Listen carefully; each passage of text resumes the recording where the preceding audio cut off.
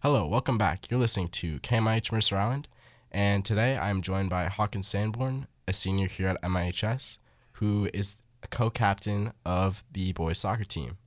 So Hawkins, tell me, what are some of your favorite memories here at MIHS?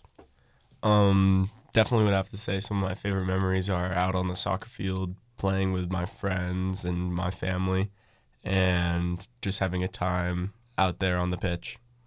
So you mentioned family. Did any of your siblings play at the school or no? No, I had an older sister, but she didn't play soccer here, but I would play with my father out on the field. Oh, okay. So what are your plans for after graduation? I know you're going to Cal Poly, right? Yeah, I'm going to Cal Poly SLO, and I'm planning on playing club soccer there and going to study communications as my major for now, but I might change it, so we'll have to see. That's exciting. So what advice do you have for underclassmen like myself? I just say try and find your passion within the sport where you like to play, or even if you like the sport, and find out what you're good at and what you need to improve on and just work on that. I like that. Okay, final question. How's your experience been playing high school soccer throughout the years? It's been pretty fun. A lot of memories, some affected by COVID. We had 2 years pretty much knocked out of competing for a state trophy, which was pretty tough, but it was pretty good overall. So freshman year, what team did you make? I made the junior varsity team.